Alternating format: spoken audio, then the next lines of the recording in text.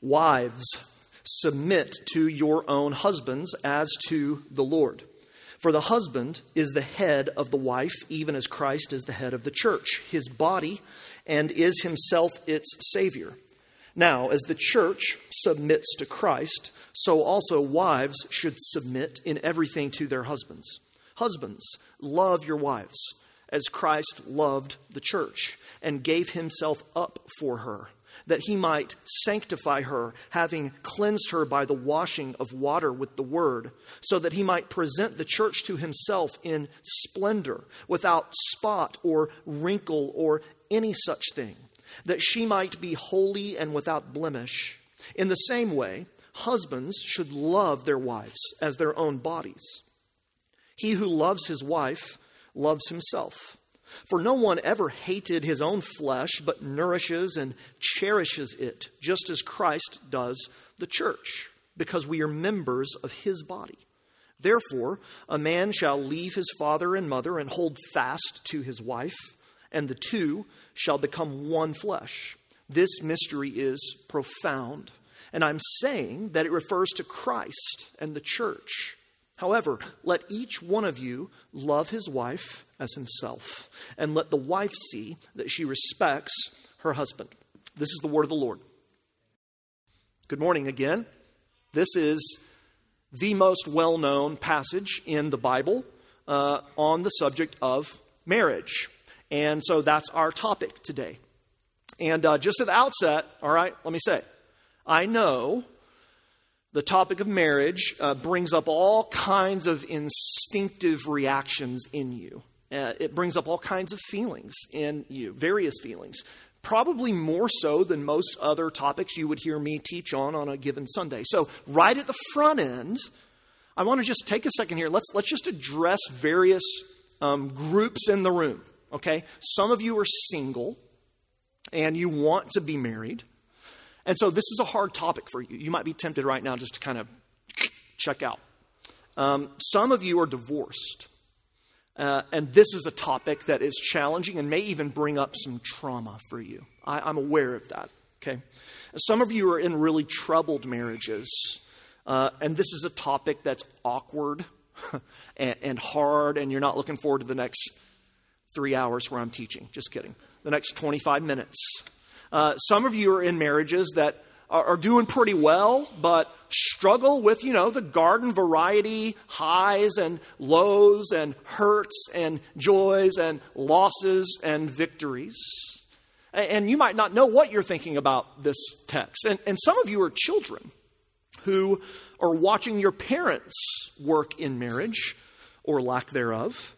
And you're being formed and shaped by what you experience in a lot of ways that you can't really even comprehend yet. And I think that covers most of us.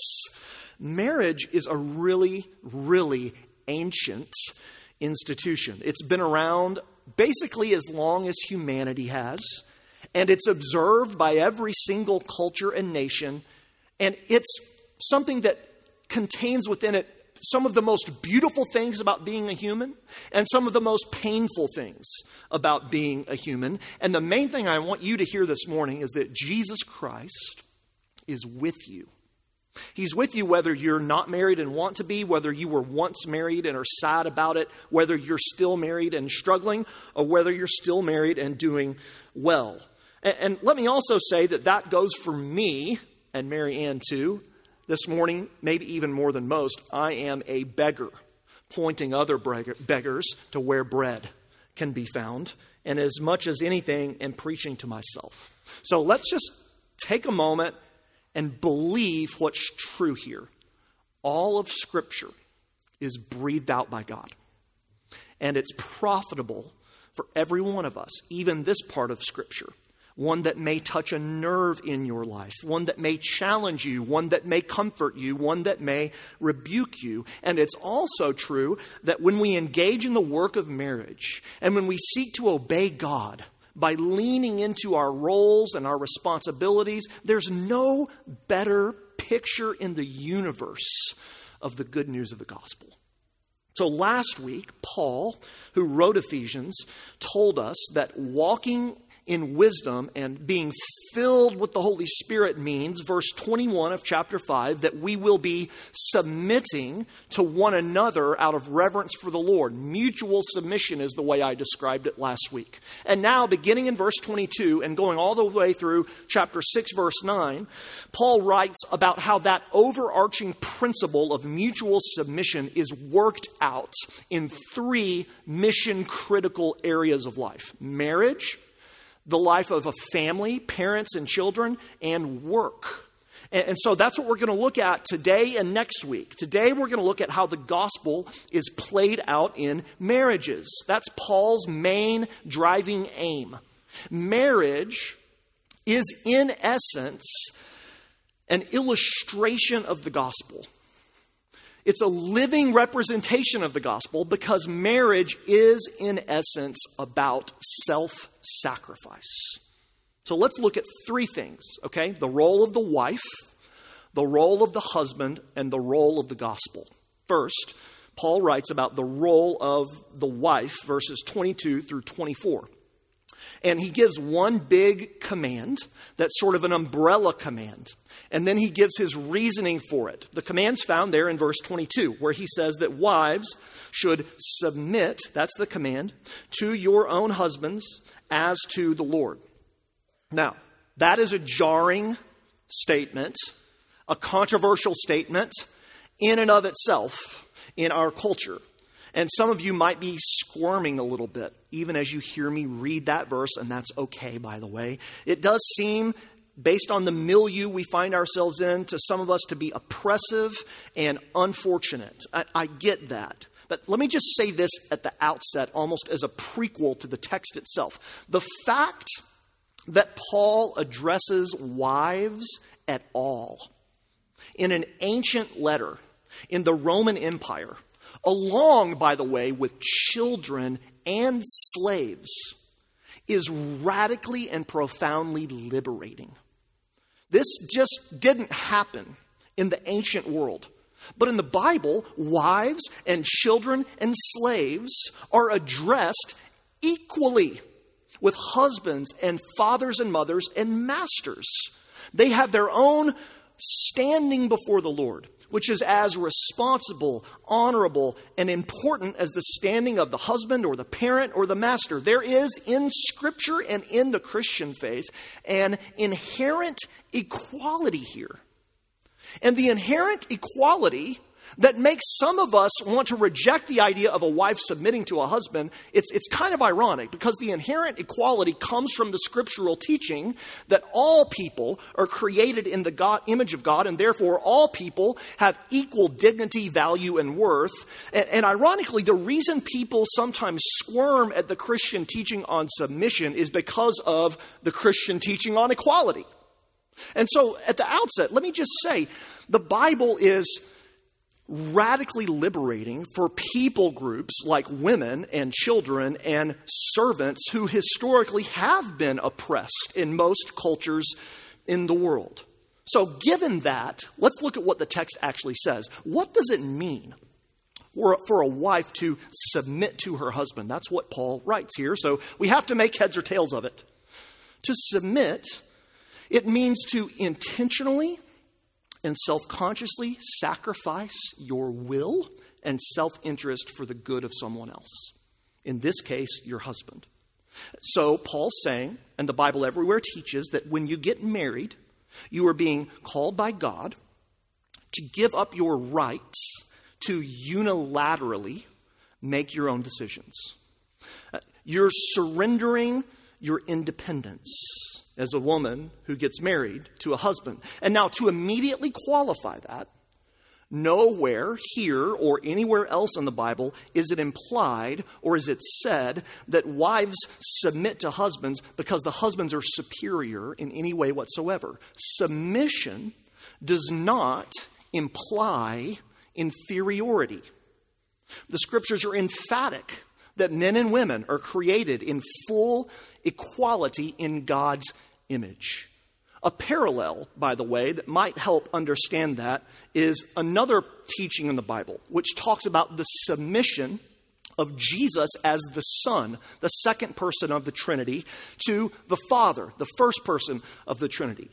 Jesus being submitted to the Father in no way implies the inferiority of the Son to the Father. What it implies, rather, is that the Son has a particular role in relation to the Father within the Trinity, which is exactly Paul's teaching on Christian marriage. The wife has a particular role in relation to her husband within marriage. Her role is to be submissive. So why? Why is the wife to submit to her husband? Look at what Paul says. For, that's a reason. Here's the purpose.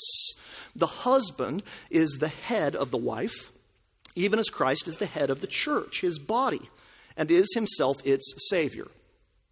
That word, head, means that the husband's God-given role in a marriage is to act as a protective, serving authority with regard to his wife. The wife's role is to submit to his loving, protective, servant-oriented authority. So the issue of submission is not, hear me, it's not about inherent rights or inherent dignity. It's about assigned roles. And early in the Bible, Genesis 2, which Paul quotes here in verse 31, helps us. In Genesis 2, before sin even enters the world, the first thing that God says is not good. Anybody know? Is that man is alone. That's right, in Genesis 2. And so God creates a woman, Eve, to partner with the man. And the woman is called, in most translations, a helper suitable for the man. That word helper, I actually think, is a good word to help us understand the nature of a wife's submission to her husband. But the word helper really is too weak. A better translation is the word partner, or even strong help. Because the idea is that the woman, in becoming a wife to her husband, helps make her husband complete. That's the whole point of the Genesis 2 narrative, which is why Paul's referencing it here. The wife brings particular abilities and endowments and gifts that provide a fullness and a wholeness in marriage that otherwise is lacking. Hence the term one flesh, which Paul quotes in verse 31, and which is a famous term describing what marriage is. So the implication is that within marriage, each partner, husband and wife, is incomplete without the other. Male and female are like two pieces of a puzzle that fit together because they're not exactly alike, but nor are they randomly different. They're differentiated such that together they create a complete whole. So the wife submits because God has provided particular roles to husbands and wives within marriage. And when these roles are faithfully, through repentance and faith, lived out, there is a unity, there's a wholeness, there's a Jerry Maguire level, you complete me, that there wouldn't be otherwise. So, what does submission look like? What does submission look like in practice? If you notice, there are no specific guidelines in the Ephesians 5 text here. And again, I want to emphasize the point is that submission entails a willful giving up of your own direction. Not of your own dignity, your own direction to serve and follow another. So let me just say a few things about what submission is not, perhaps to be more instructive, and then we'll move on. 3 things submission is not. First, submission does not mean that you women have no say. Hear me, okay? Nor does it mean that you are not more gifted, skilled, intelligent, thoughtful, and competent than your husband in all kinds of areas. My marriage, that is absolutely the case, more often than not. Wives get a vote. Wives get a vote in marriage, okay? You can't have a marriage without disagreement. If you have a marriage without disagreement, you have an unhealthy marriage, by the way. And a wife disagreeing with her husband is not a violation of this passage. Did you hear me? A wife disagreeing with her husband is not a violation of this passage. A wife overruling and disrespecting her husband is. But a wife does get a vote. It doesn't mean submission, that you have no say. Secondly, submission doesn't mean that you are to submit to every man. That's not what the text says. It says, wives, submit to your husband. Not generally speaking, to all men. This is not patriarchy. One thing it sure doesn't mean is that abuse is ever acceptable. Physical, verbal, emotional, or sexual cannot be justified from this passage, nor any other part of God's word. And if you're experiencing that as a woman, you should reach out to me, or perhaps even to the civil authorities. It doesn't mean submission that you submit to every man, and it doesn't justify in any way abusive behavior. Thirdly, submission does not mean unconditional obedience. All human authority is derivative authority. The authority of a husband is derivative. The authority of a pastor is derivative. The authority of a father and mother is derivative. Only God's authority is ultimate. So submission doesn't mean that a husband can command something of a wife that God forbids. Nor does it mean that a husband can forbid something of a wife that God requires. Submission means that the way God calls wives to live is to selflessly become more like Jesus through respecting and submitting to their husbands in every area of life. That's the role of the wife. Secondly, the role of the husband. Beginning in verse 25, Paul describes the role of the husband. And like he did with the wives, with husbands, he gives a one-word summary. Look, verse 25. Husbands, love. That's the summary. Love your wives. It's repeated again in verse 28 and then again in verse 33.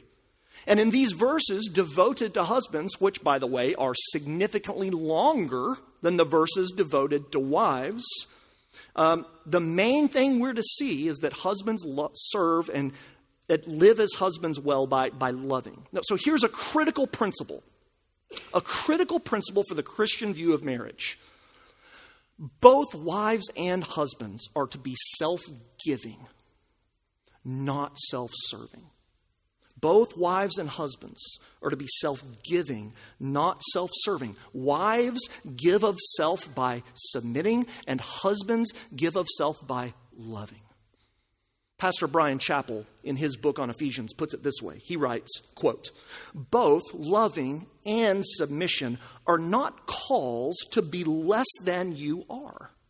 They are calls to fully use your gifts, time, and energy for the good of another, not for self-glory."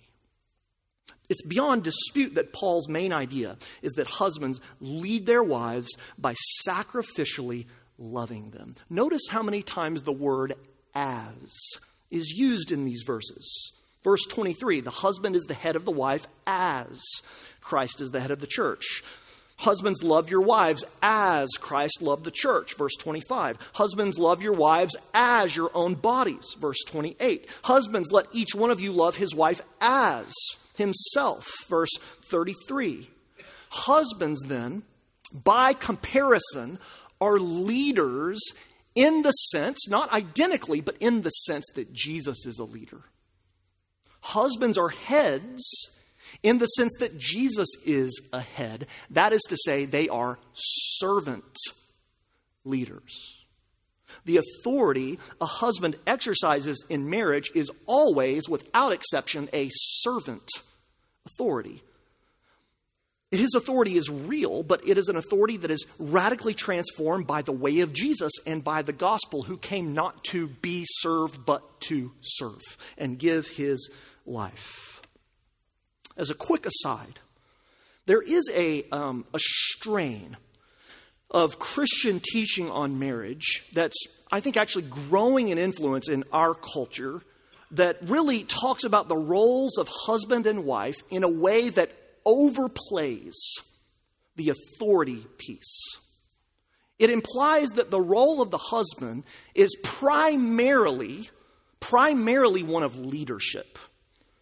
And the language that's used in this kind of teaching is that the husband's role is to make sure the train's leaving the station on time, basically. The husband's role is to make all the decisions. The husband needs to be brought into the loop on all manner of things, and so on and so forth. The big concern in this strain of teaching is the idea of abdication. That a husband is abdicating his responsibility and his leadership and his authority. And the strain of teaching that I'm talking about emphasizes this from a passage like Ephesians 5 by talking about what is really the implicit opposite of the role of the wife. That is, if the role of the wife is to submit, then the role of the husband must be to lead or to be submitted to. But notice the word lead is not used in this passage at all.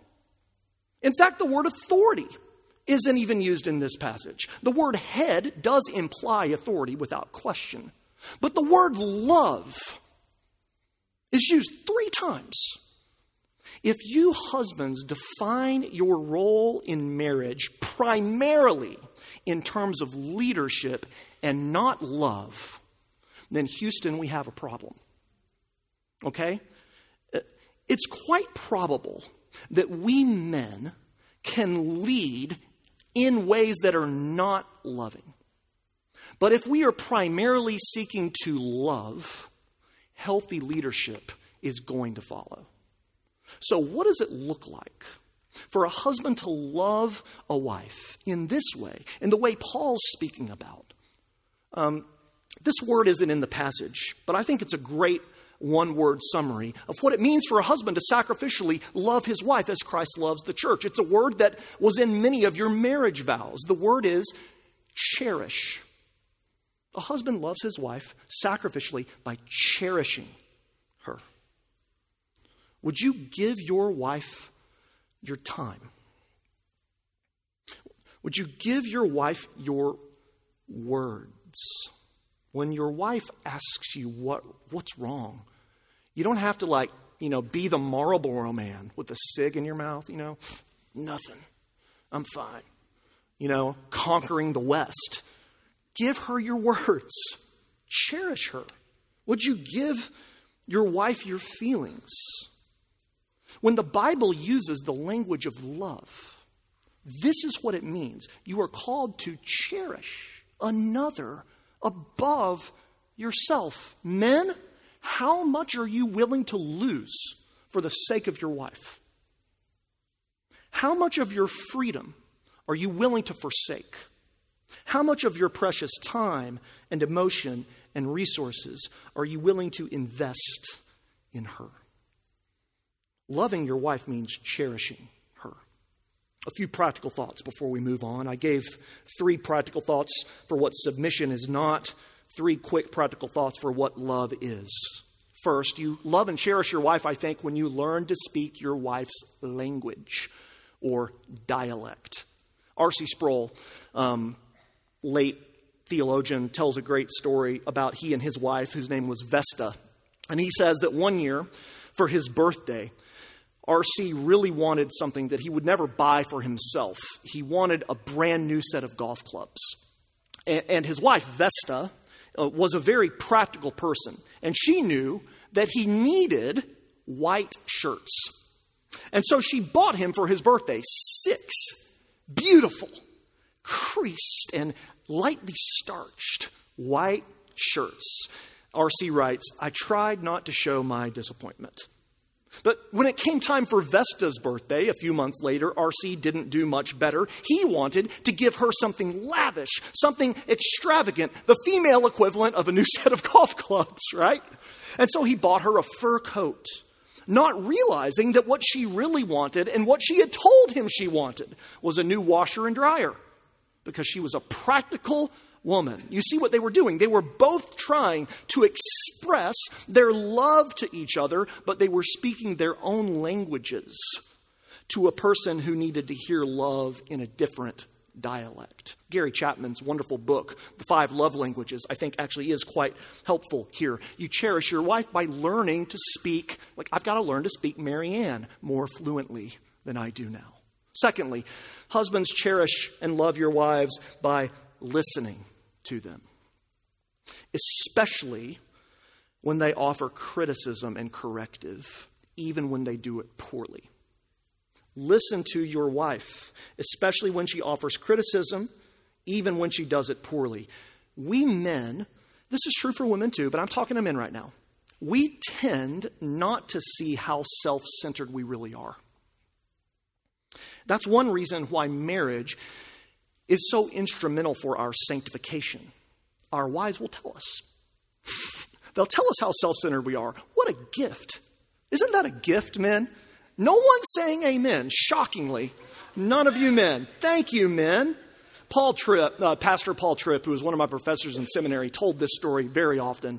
He talked about a time he and his wife, Luella, were in an argument because Luella had offered him what she thought was some constructive feedback about some of the ways he was living in their relationship and living in the world. And Paul, I'm sure this never happens to any of us, but Paul got defensive and upset and screamed out. He was a pastor in a church at the time and screamed out in the moment, 99% of the women in the church would love to be married to me.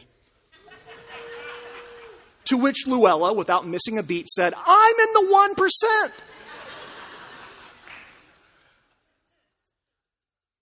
I should probably just pray right now.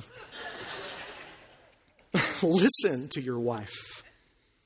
Third, husbands, cherish and love by leading in confession and repentance. If there's one thing servant leadership looks like in this fallen world, then surely it is the husband being the first to confess his sin to his wife, being quick to ask for forgiveness and quick to offer it, and regularly repenting and going back to the well of the gospel.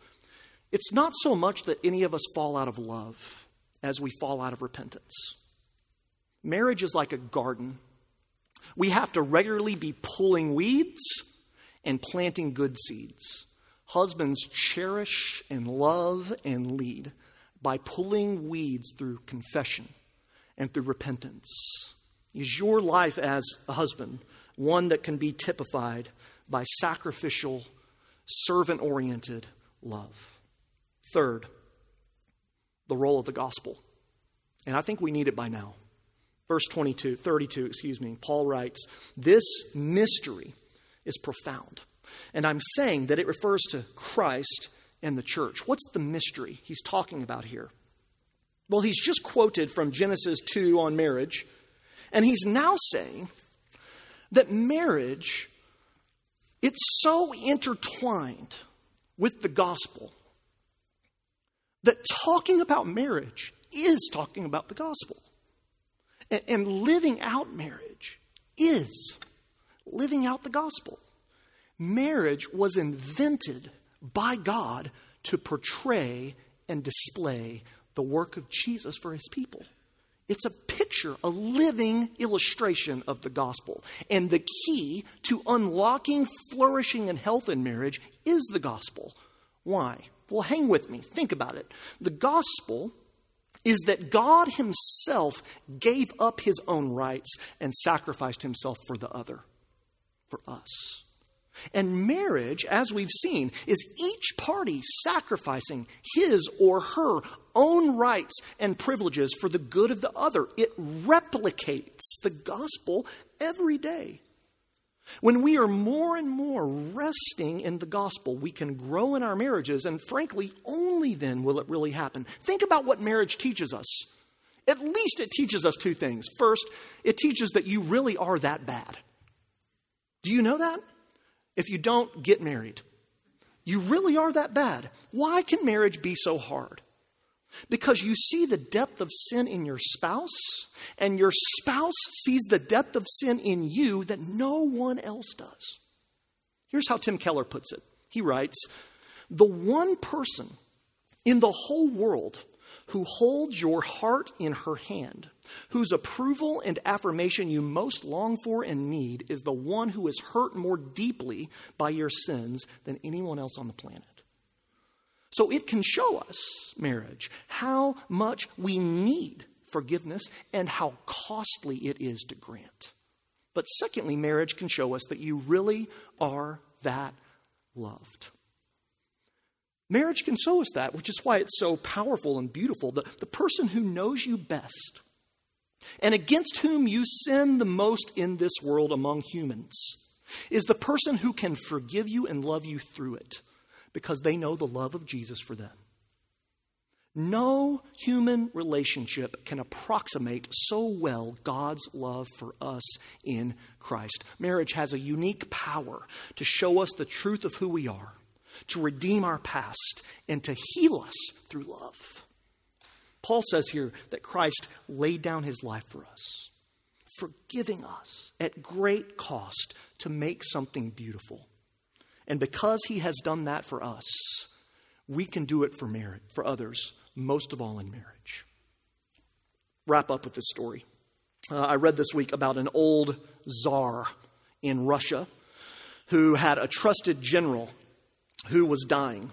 And when the general was on his deathbed, the czar promised to the general that he would raise his own son and provide for his young son as if he were his own. And after the general's death, the czar made good on his word, and he gave the young boy the best places to live, the best education. He gave the boy a commission when he grew up and the boy entered the army. However, the young man had an addiction to gambling. And because he couldn't cover his gambling debts, he began to embezzle from the funds of his regiment.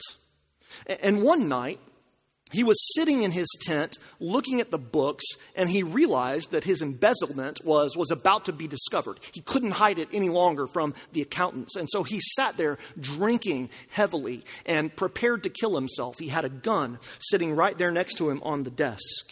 And he took a few more drinks to strengthen his resolve for the suicide. But the drinks were too potent, as they tend to be, and he passed out drunk on table on top of the accounting book. The same night, the czar was doing what he often did.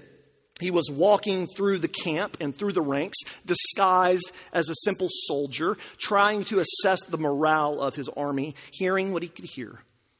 And he walked into his foster son's tent and saw him slumped over the book.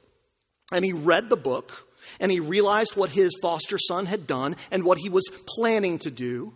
And when the young man woke up, hours later, to his surprise, the gun was gone. And then he saw a letter by his hand. And to his shock, it was a promissory note. And it said this: I, the czar, will pay the full amount from my own personal funds to make up the difference found in this book. And it was sealed with the czar's personal seal.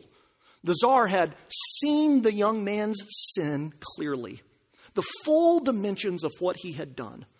But he had covered it. He had paid for the sin personally. Marriage allows us daily opportunities to remember and believe the gospel for ourselves, because we can every day say to our spouse, whether you're a wife or whether you're a husband, I see your sin and I can cover it with forgiveness because Jesus saw my sin and covered it. May our marriages more and more and more reflect Jesus and his church. Let's pray.